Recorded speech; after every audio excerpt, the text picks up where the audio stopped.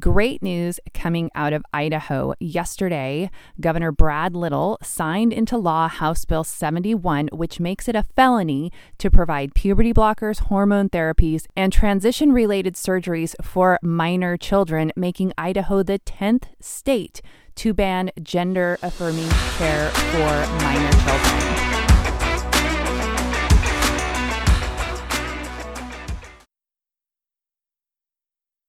Hi, I'm Julie Barrett, and you're listening to the Womansplaining Podcast. I'm also the founder of Conservative Ladies of America, which started as Conservative Ladies of Washington.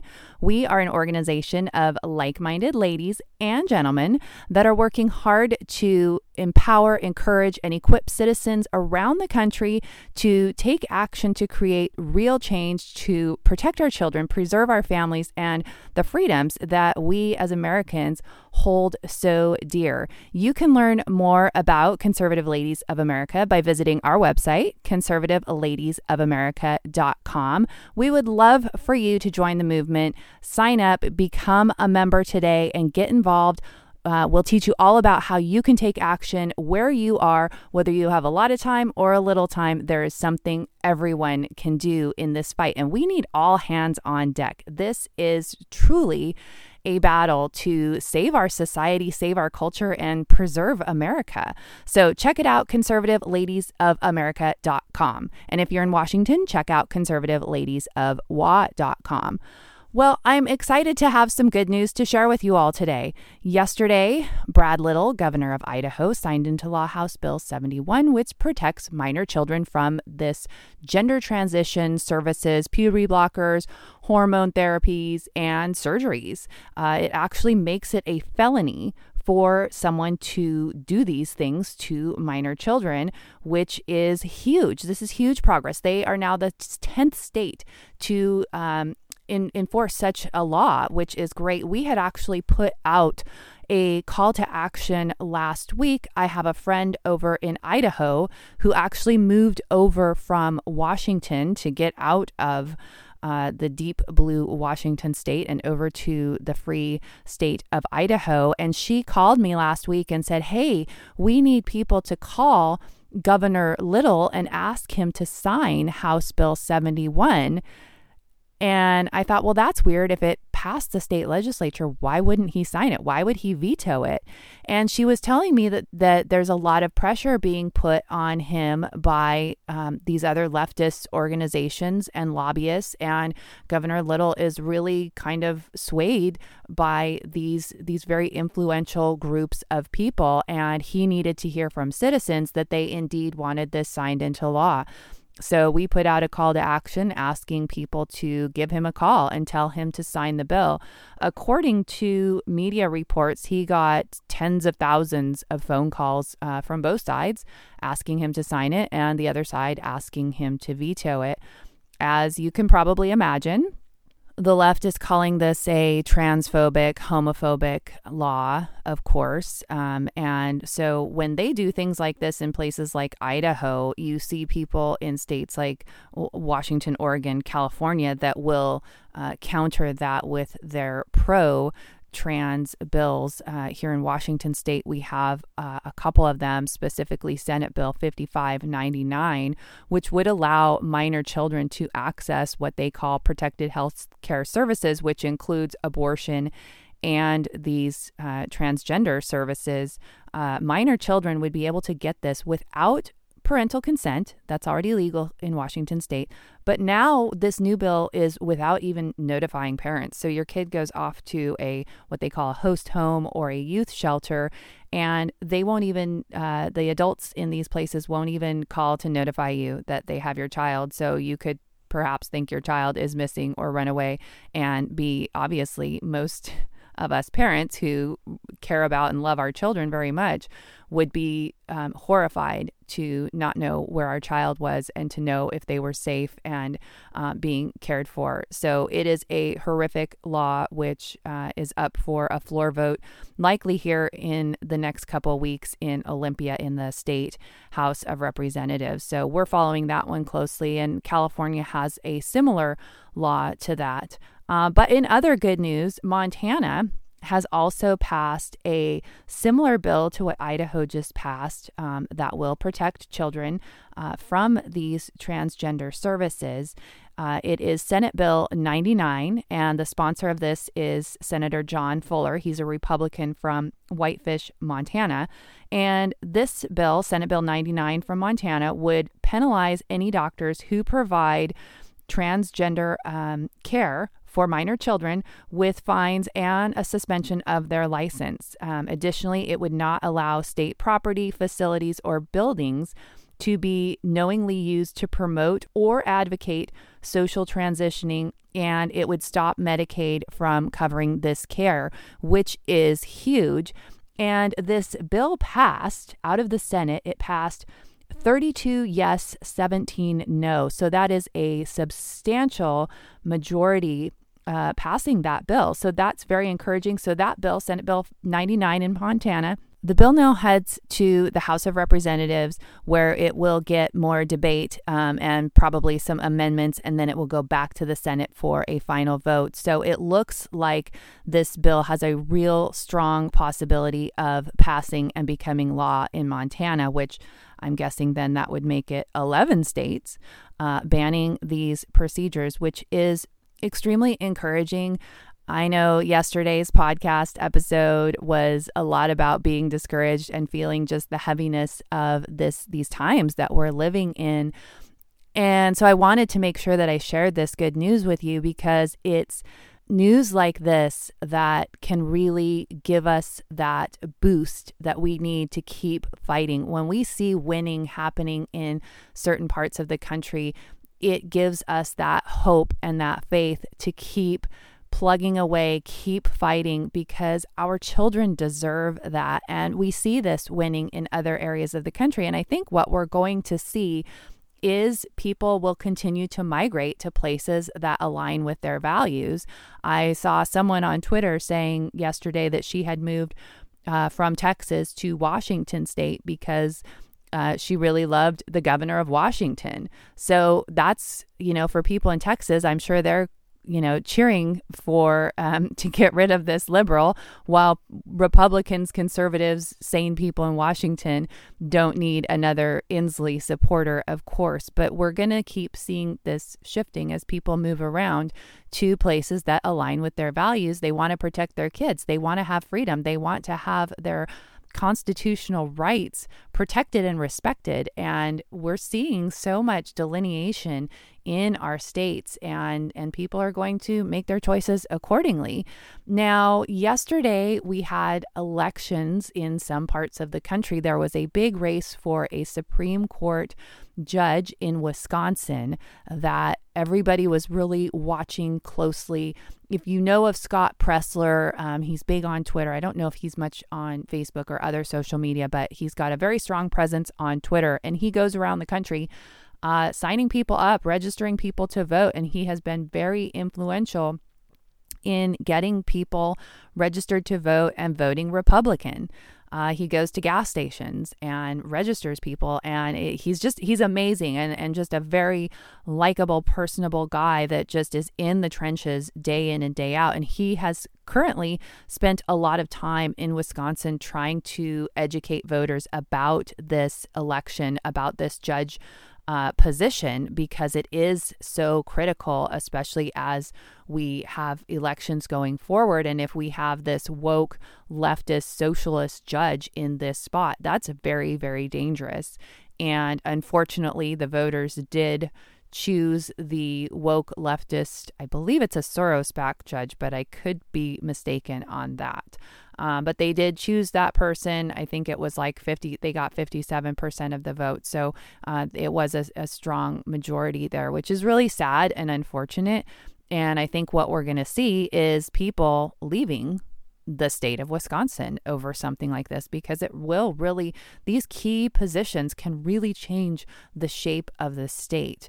And then in Illinois, with the Chicago mayor election, if you thought Lori Lightfoot was bad, oh boy, This guy, Brandon Johnson, who won, is supposedly very far left, even more to the left of Lori Lightfoot. So it is unfortunate that the people of Chicago did not learn their lesson from Lori Lightfoot. They apparently did not feel the pain of her policies nearly enough to get them to vote better, and they have elected somebody that is even far worse.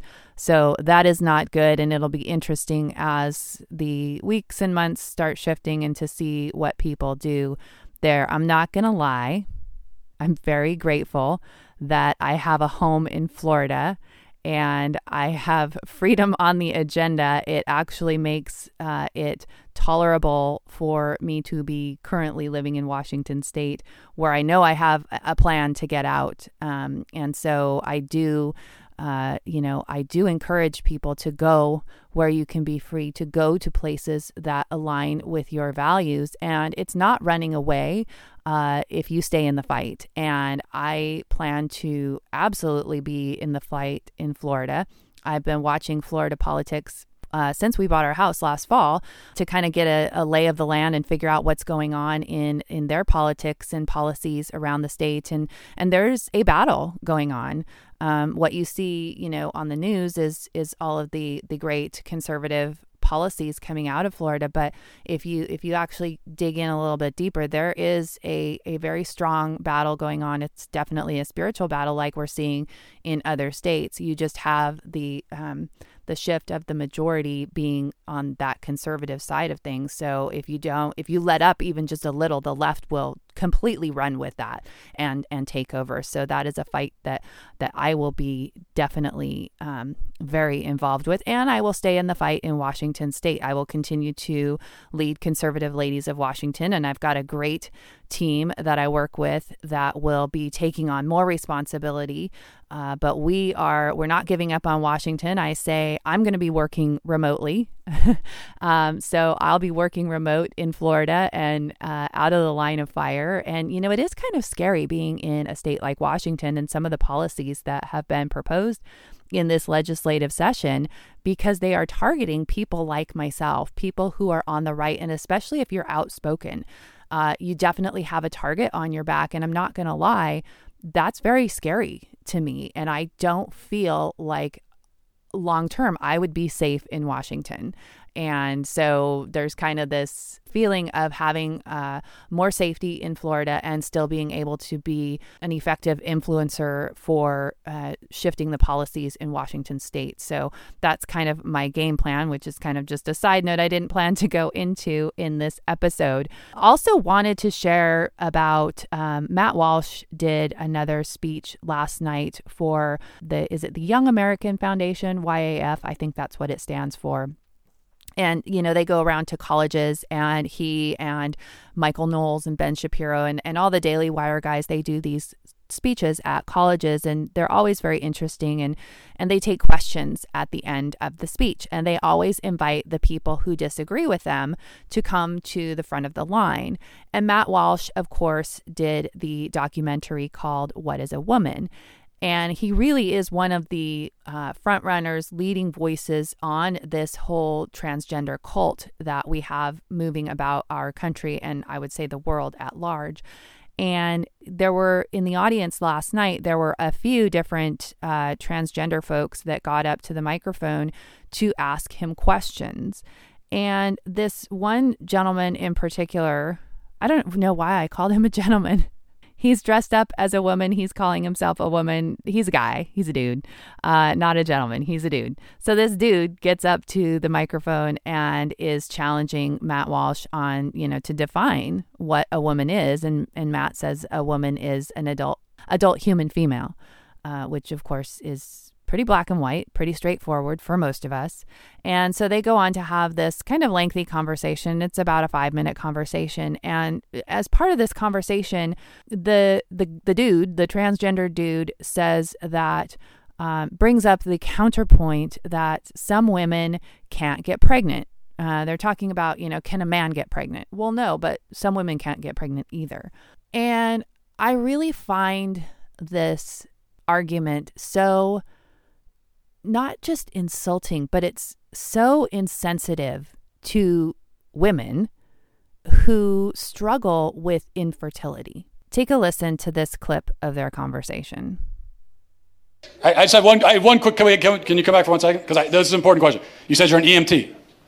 Okay, if you're responding to a health emergency, biological male, somebody with a penis is having a medical emergency, and they say to you, I think I'm having a miscarriage. Would you check them to see if they're having a miscarriage? Would you consider that a possibility for them?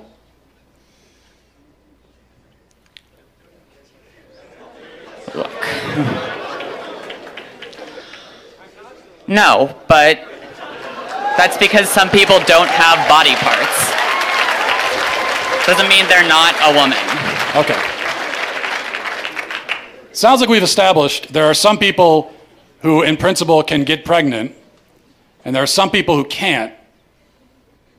So there's two categories, otherwise known as binary. Lots of women can't get pregnant either.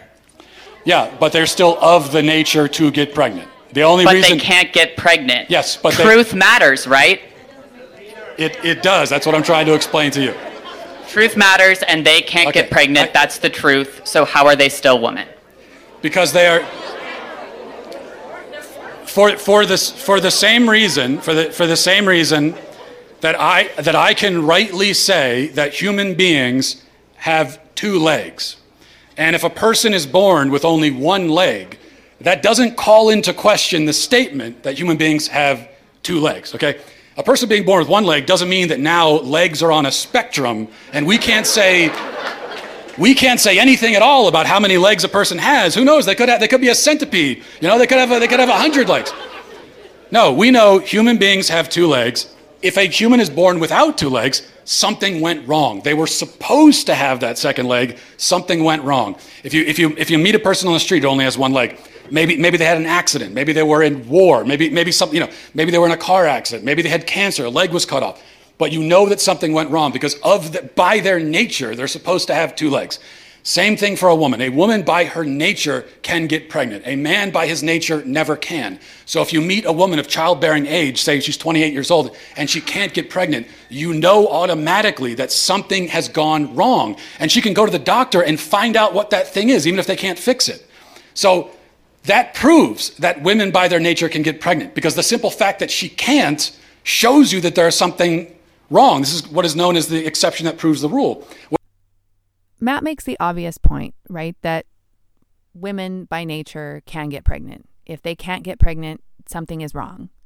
And I feel this is just so incredibly insensitive to millions of women who struggle to get pregnant, who may never have children due to infertility or something that has gone wrong. And I also find it really difficult to understand how more women are not standing up to this whole cult. Like, it seems like we have this entire population of women, of real women, that are accepting this, applauding this, and endorsing these dudes, calling themselves women, and then making the point that, well, anyone could be a woman because not all women can get pregnant. It is so insensitive. And, especially to these feminists, like, where did the feminists go?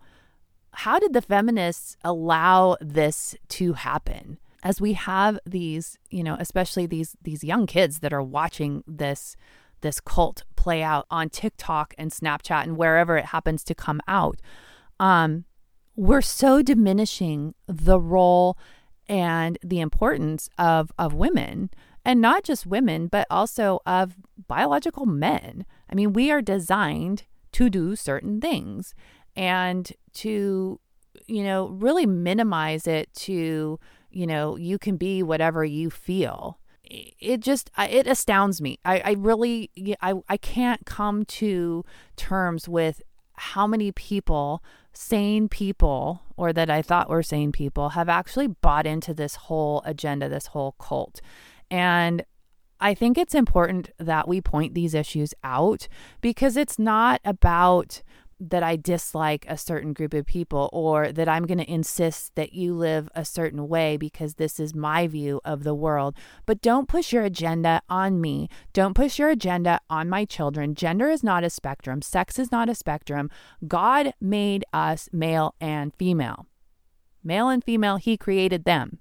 There are two sexes, two genders. It's not a spectrum. And because you believe some gobbledygook doesn't mean you get to teach that to my children or to the children in your classroom. And it's really important that we start standing up for the truth, because we live in a world where the truth is frowned upon, the truth is punished. In Canada, a politician named Kristen Wong-Tam, she goes by they, them. She is proposing legislation that would criminalize offensive remarks made within 100 meters of a drag queen story hour or some kind of transgender demonstration or event or something like that. Firstly, it enables the Attorney General to create a 2S LGBTQI plus community safety zone to prohibit within 100 meters of the property any homophobic, transphobic act of intimidation, threat, offensive threats, offensive remarks, protest, disturbance, and distribution of hate propaganda within the meaning of the criminal code. It also comes with it a penalty of $25,000 if prosecuted successfully. They want to turn people who disagree with them, people who speak truth, into criminals. And it's kind of like, we just went from COVID, where you had to have the vax, you had to say the vax was good, you had to say all the right lines, and we have just shifted that from COVID to now we're on transgender. And if you don't say the line, if you don't say the right thing, you are going to be criminalized. We're not seeing as much on social media of the censorship as we did during COVID, but it is still there. And they do have an agenda to censor you, to punish you if you aren't saying the right things. So it's very important to speak truth. I love there's a quote, speak the truth, even if your voice shakes. And I would add to that, speak the truth, even if the consequences are very uncomfortable. It's really important, you guys, that we get comfortable being uncomfortable, because if we aren't willing to sacrifice our comfort, we're not going to win this fight. But I think it's very winnable. And I hope that you are encouraged by the news that we're seeing out of places like Kentucky, which passed a similar bill to these transgender bills last week, and Idaho and Montana, because there is a movement and people, good people, are speaking up for truth to save our children and to save our country. So I'm going to leave it there for today. Thank you so much for listening. Please like, subscribe, and share the podcast. And I look forward to seeing you again next time.